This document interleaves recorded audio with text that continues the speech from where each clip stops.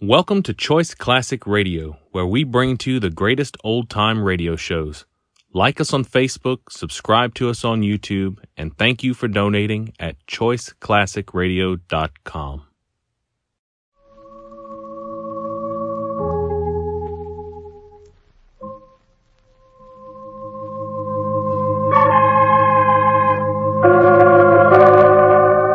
From New York, the makers of Clipper Craft Clothes for Men and 1,036 leading retail stores from coast to coast present the world's most famous detective, Sherlock Holmes.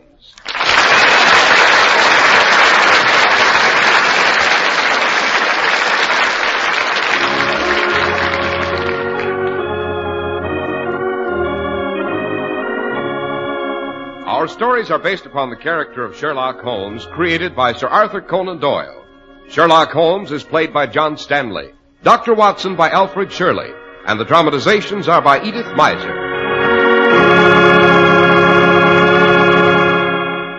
Tonight there's frost on the windows of Dr. Watson's familiar study, and an overcast sky threatens another fall of snow. But as we sit snug and warm in front of a glowing fire, our thoughts turn to Sherlock Holmes and his immortal exploits. Well, which one are we to have tonight, Dr. Watson? Tonight, Mr. Harris, I think I'll tell you the case of the Avenging Blade.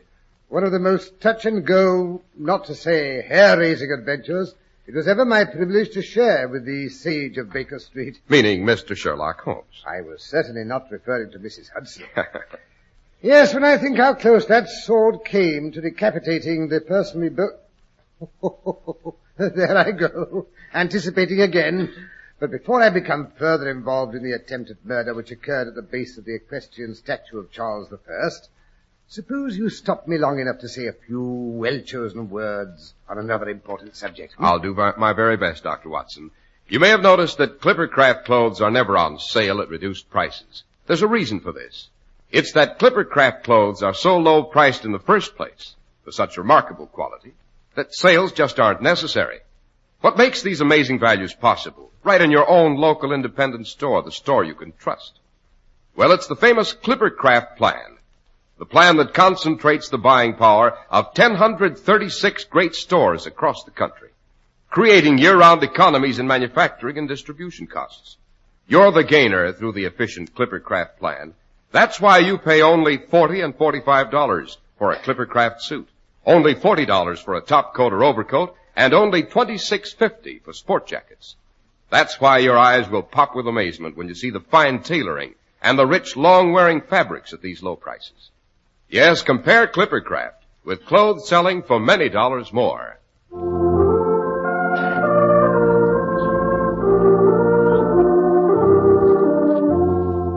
And now to return to the Avenging Blade, the attempted murder and the equestrian statue, Dr. Watson. Yes. The famous statue of Charles I stands in Charing Cross, which, as you know, is often called the centre of London. Charing Cross, isn't that the open space to the south of Trafalgar Square, Dr. Watson? Correct, Mr. Harris. But to begin at the beginning, it was one of those clear, rare days in late January which now and then surprise the city of London.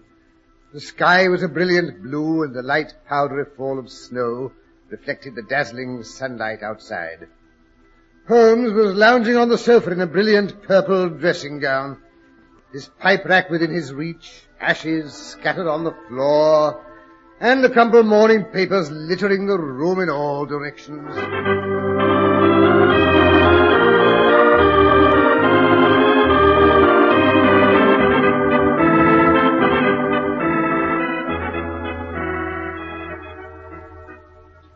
My dear Holmes, no one could accuse you of being a tidy man. Only in my head, Watson.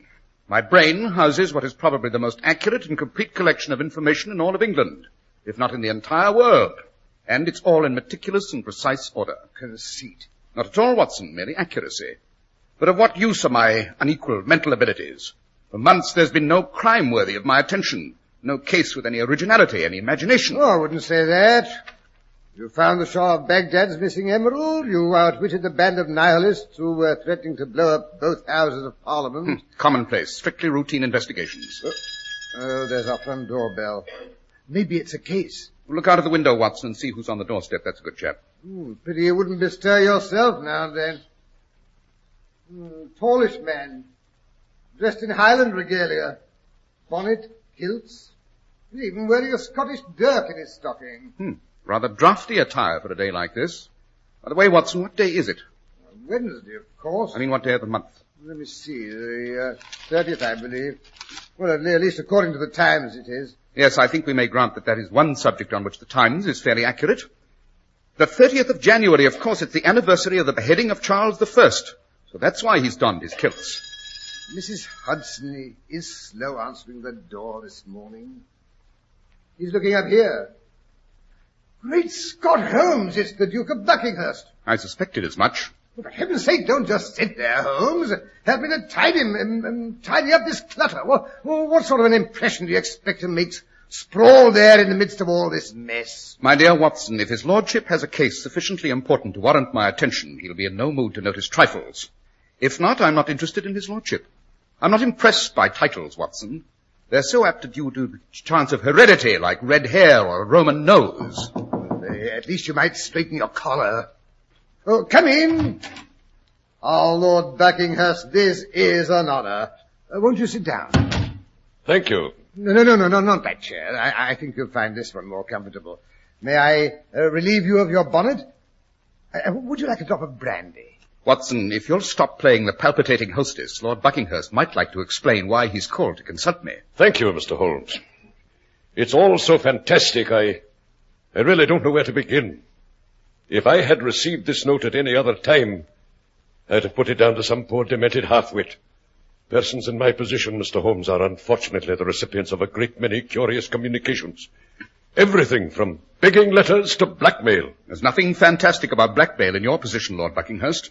Consequently, that is not the gist of the letter that brought you here. Good Lord, no. It's it's incredible. I hardly know how to describe it. Suppose you allow me to view the letter and judge for myself. That would be the most sensible procedure, I suppose. Here you are, Mr. Holmes. Paper, excellent quality. An educated script. Half English, half continental. Notice the final S's, Watson. Well, yes, but to blaze it with the S's, what does it say? You must pardon my friend's lack of restraint, Lord Buckinghurst. He will never realize that the writing paper and general appearance of a letter often give me more information about the sender than the contents of the message. I think you will agree that the contents of this letter is of no small interest, Mr. Holmes. Yes. Let's see. To the late Duke of Buckinghurst. Interesting. Beware the blade of the martyr king. Brief but bewildering, eh, Holmes? Not entirely. Lord Buckinghurst, you are, if I am not mistaken, descended from the Duke of Buckinghurst, who was the favourite and boon companion of the ill-fated Charles I. Correct, Mr. Holmes. As the eldest of my family, it thus evolves upon me to attend the memorial services which are held every 30th of January by the Royal Martyr Society and place a commemorative wreath on the pedestal of the statue. Designed, if I'm not mistaken, by Grinling Gibbons. Really? I had no idea. It's not so old as the statue, I believe. The pedestal, I mean. Quite. Tell me, Lord Buckinghurst, does this expression, the blade of the martyr king, have any particular significance to you? Why, yes and no. I presume it refers to the ancient superstition which concerns the sword in the statue's hand. Which is? It seems that after the monarchy was restored, Charles II witnessed the execution of Thomas Harrison and the other regicides at Charing Cross. After the bloody event was over and his predecessor had been avenged, he made a proclamation to his followers.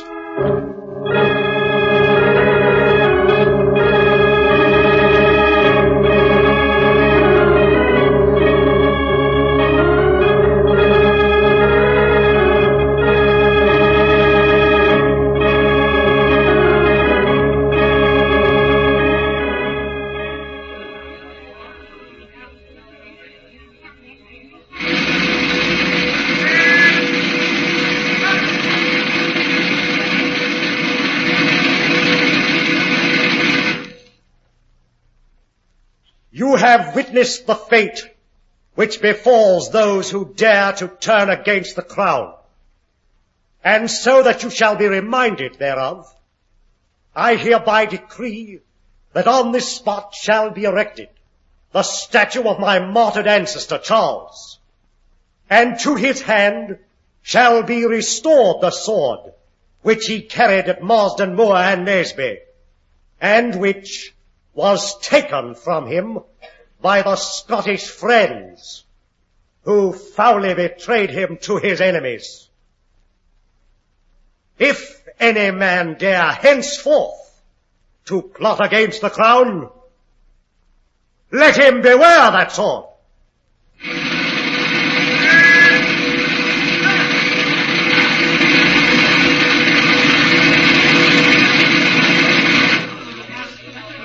They say, Mr. Holmes, that when a traitor to the crown approaches the statue, the sword trembles and cries out for vengeance. How is that supposed to affect you, Lord Buckinghurst? Lest if I know. And yet someone obviously wants you to believe that if you attend this ceremony today, there'll be a catastrophe of some sort. I say, why not just send word you have a bad cold and can't attend? As a medical man, I'd be more than glad to vouch for your indisposition. Never. Whoever wrote that note doesn't know me very well. If he thinks he can scare me off by any such hocus-pocus... Or he may know you very well. Tell me, Lord Buckinghurst, if you should be incapacitated on any of these occasions, who would be called on to place the wreath on the pedestal? Why, my heir, of course. You have a son old enough to represent you? No, Dr. Watson, I allude to my brother James. I'm a bachelor and have no children. If anything should happen to me, my brother inherits the title. By any chance, Lord Buckinghurst, was your brother educated in France? Why, yes, Mr. Holmes. He attended the Sorbonne. It was while he was studying in Paris that he met Claire, his wife. Oh, I see what you're driving at. You think James may have written that note hoping to keep me at home so he would have the limelight in today's celebration? No. In the first place, my brother knows me too well for that. And in the second place, he's insufferably shy. He'd die of stage fright if he had to make a public appearance of any sort. But he will attend the ceremony. Oh, yes, Mr. Holmes. The entire family will be there. Should be a rather colourful affair. What do you say we accompany Lord Buckinghurst, Watson? Oh, with pleasure. And I promise you, sir, that whatever the danger is that threatens you, you'll be quite safe with Sherlock Holmes along. Don't be fatuous, Watson. Why do you think I dropped in this morning? But we'd better be getting along. The program begins in half an hour. Oh, there's no hurry. We have plenty of time for a stirrup cup. Scotch, I believe, would be appropriate to the occasion. Aye. Take my advice and drink it neat. Those breezes round Charing Cross are very brash this time of year. Shall I get the bottle, Holmes? No, Watson. I'll do the honours. You might fetch my greatcoat, however, and your service revolver. That's a good chap. Righto.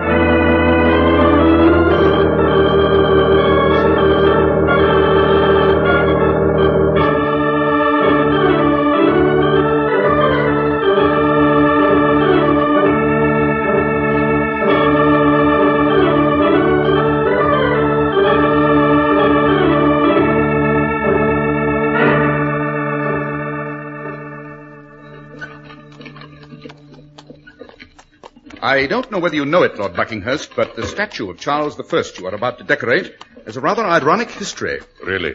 It was cast in 1633 by Hubert Lesueur, a pupil of Giovanni Bologna, that had not yet been erected when the Civil War broke out and the first Charles was deposed and beheaded. It was subsequently sold by Parliament to a brazier by the name of Rivet. Rivet? Appropriate cognomen, eh, Holmes? Don't interrupt, Watson. Mr. Rivet was ordered to melt the statue down. Rank vandalism. That's the trouble with people always wanting to destroy someone else's handiwork. Calm yourself, Watson. Remember, the statue does stand in Charing Cross today. You mean old man Rivet didn't destroy the silly thing? He announced that he'd done just that. And for years he made a tidy living out of selling fragments of metal as souvenirs to both Cavaliers and Roundheads. However, when the Restoration came along, he sold the statue back to the government at a neat profit. It was subsequently erected on the spot where it now stands. Oh, the old scoundrel. I say, Lord Buckinghurst, you look a bit glassy-eyed. Don't you feel very fit? As a matter of fact, I do feel a bit squeamish. Must be the motion of the handsome cab. Never had it affect me this way before. Hold tight, we're nearly there. Just turning into Trafalgar Square. Goodness for that. Yes, look, Holmes. There's the statue up ahead. Quite a group of people gathered around. Lots of them wearing kilts, and there are bagpipers. I do enjoy a Highland air on the doodle sack, you know.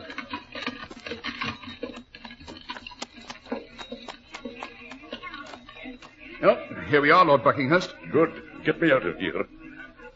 Be all right when I get my feet on terra firma.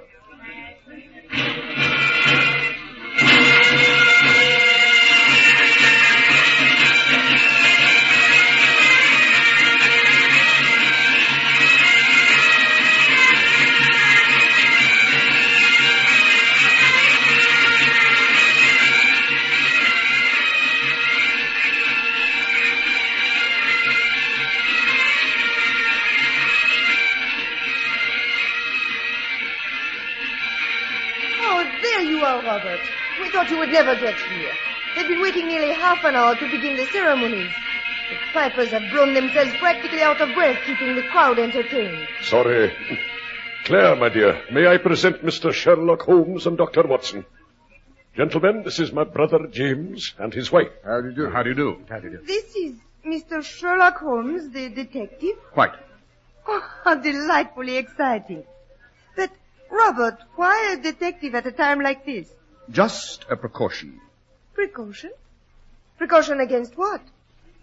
Do not tell me there is something of which my brother-in-law, the indomitable Duke of Buckingham, is afraid. Yes, you do look a bit wonky, Robert. Is anything wrong? Matter of fact, I do feel a trifle under the weather. Oh. There, that Finn and Haddie I had for breakfast must have upset me. James, if I should have to retire suddenly, you take over when it comes time to place the wreath. Oh, but I couldn't really. Why not? Everyone would be looking at me. I wouldn't know what to do. You don't do anything but carry the wreath, escorted on either side by bagpipers playing a dirge. But when you reach the statue, you place the wreath at its feet, and the pipers break into a Scottish battle song. That's all there is to it. Am I right, Lord Buckingham? That's all. James, No, I can't let him do it. James is just out of his sick bed. He would have to remove his overcoat. And in those kilts in this icy wind, it would probably kill him. The wind, Lady Claire? I say, look, the ceremony is nearly ready to begin. The minister's about to read the benediction. You'll have to excuse me. Oh, Robert, you can't leave now. I have to, James. I think I'm going to be sick. I know I'm going to be sick. Holmes, what did you put in that scotch you gave to Lord Buckinghurst?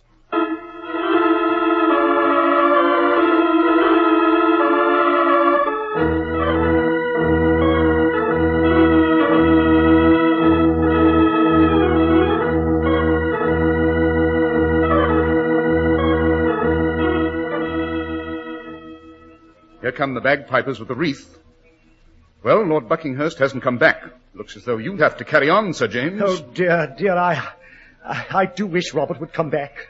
I'm not at all good at this sort of thing. James, I forbid you to do it. You can't take off your overcoat. Let someone else place the wreath. Let Mr. Holmes do it. Thank you, madam, but it's an honor to which I'm afraid I cannot aspire. My ancestors were mostly Roundheads, you know. I'm afraid King Charles wouldn't approve. I wouldn't want to come within striking distance of that famous sword. Oh, you are joking. Such an amusing man. Am I? Oh, dear. Yes, they've noticed Robert is missing. They're bringing the wreath to me. Here, somebody hold my coat. Oh, no, James, no. Sorry, madam. You know the expression noblesse oblige. Carry on, Sir James. Yes, I suppose I shall have to. Oh, dear, I wish I'd stayed in bed. James, you fool, you idiot.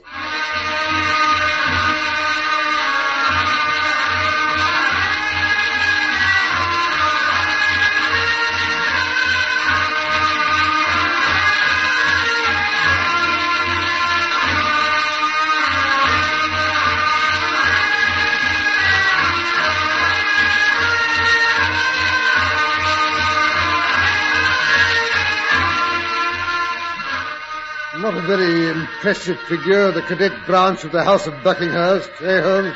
No man with knocked knees should wear kilts in public. Still, there are all kinds of courage, Watson.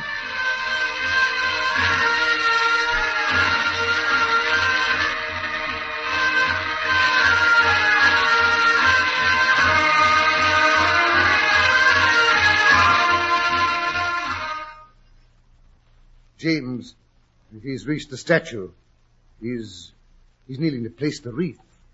Watson, quick, hand me your revolver. Yes, but what will... I don't like the angle of the statue's sword over his head. Oh, Holmes, have you taken leave of your senses? You'll know when they start to play the battle cry. Yes, the pipers are filling their lungs. Here they go.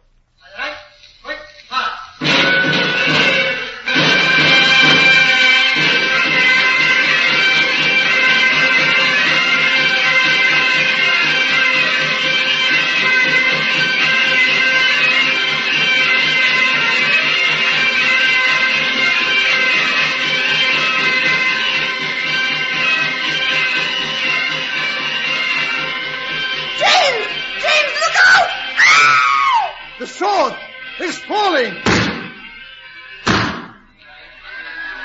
Good Lord, Holmes! The sword, you hit it in midair!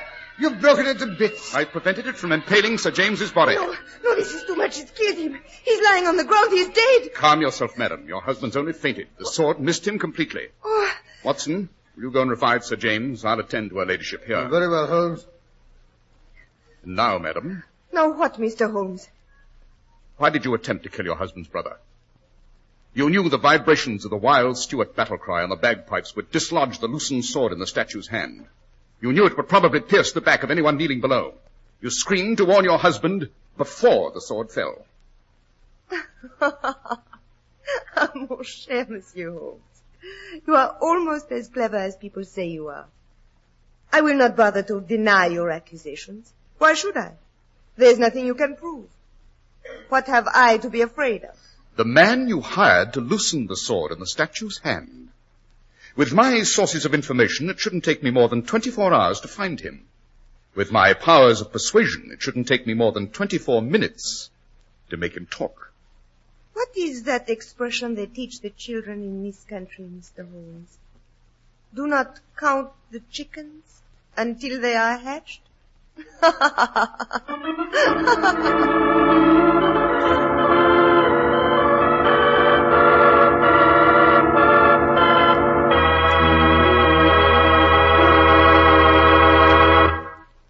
It's no trick to make ordinary clothes at low prices, but it takes real manufacturing genius to produce really fine clothes that not only look far above, but are far above the modest price you pay for them.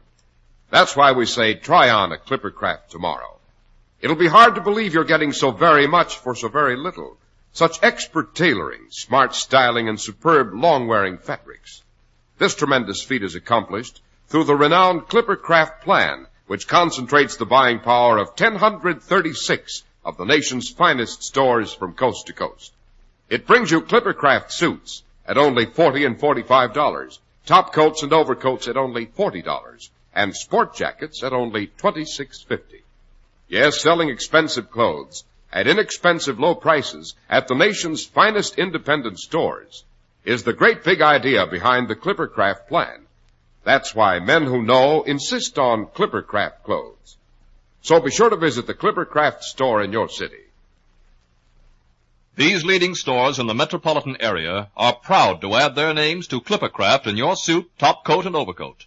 In Manhattan, John Wanamaker Men's Stores, Broadway at 8th and 67 Liberty Street. Saks 34th, Broadway at 34th. In Brooklyn, Abraham and Strauss. In Newark, New Jersey, Boulevard Men's Shop, Kresge Newark. And in Jamaica, the B&B Clothes Shop, 16408 Jamaica Avenue.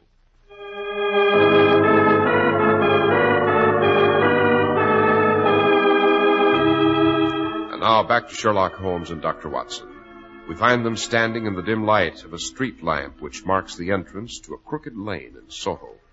Large flakes of falling snow intensify the expectant silence of the winter night.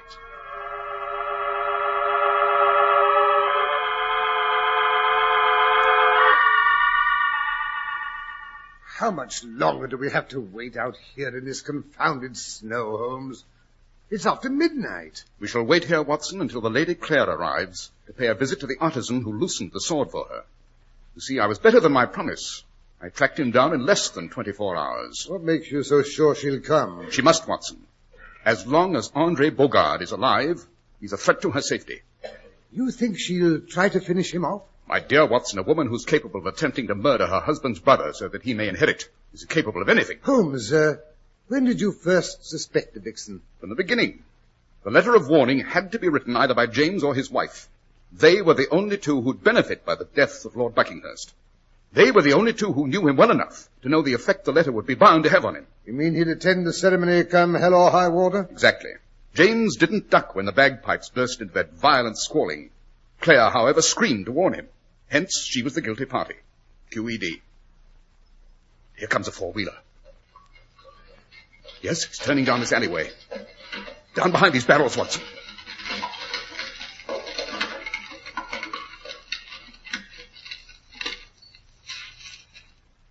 It stopped in front of Bogart's shop.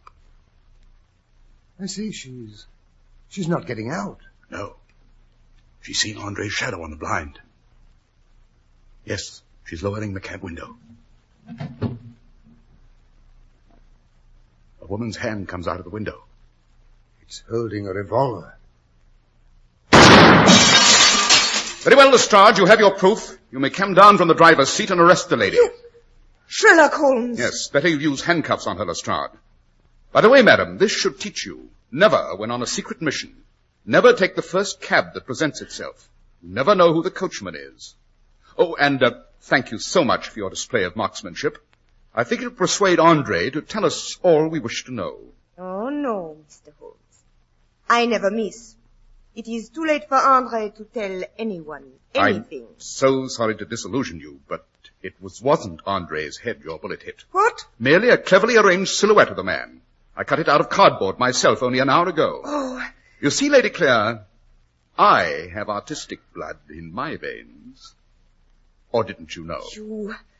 I think you are the devil himself. No, madam, only his second cousin. All right, Lestrade, you may take it away.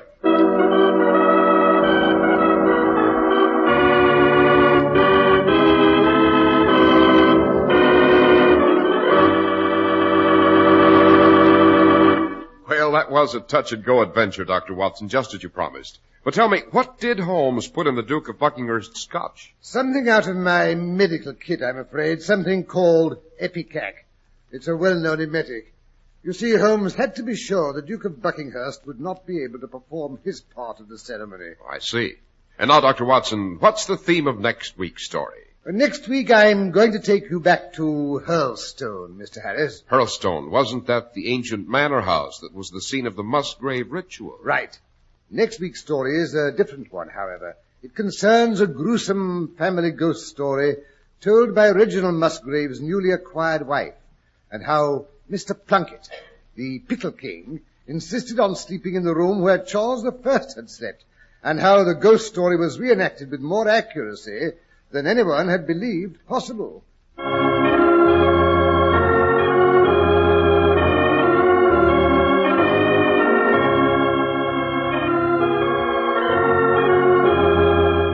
The makers of Clippercraft clothes and 1,036 leading stores from coast to coast have brought you another in the new series of broadcasts featuring the world's most famous detective, Sherlock Holmes. Sherlock Holmes is produced and directed by Basil Lochran, with special music by Albert Berman.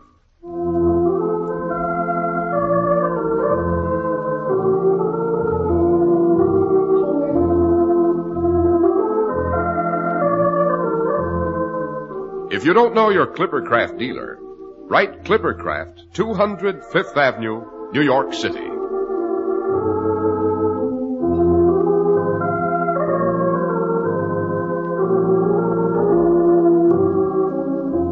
Be sure to listen next week to Sherlock Holmes in the case of the sanguinary Spectre.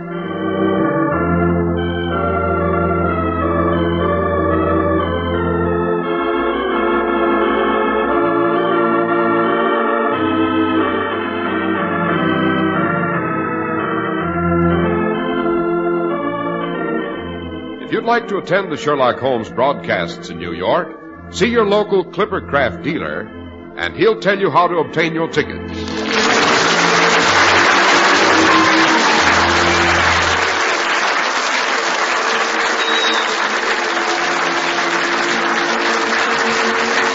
is Cy Harris speaking for Clippercraft Clothes. This is the world's largest network serving more than 450 radio stations, a mutual broadcasting system. Be sure to hear Melvin Elliott reporting the latest headline news, which follows in just a moment. Fly Eastern Airlines' new type Constellation with 300 million passenger miles of dependability. Fly Eastern Airlines. Remember, there's no finer way to travel.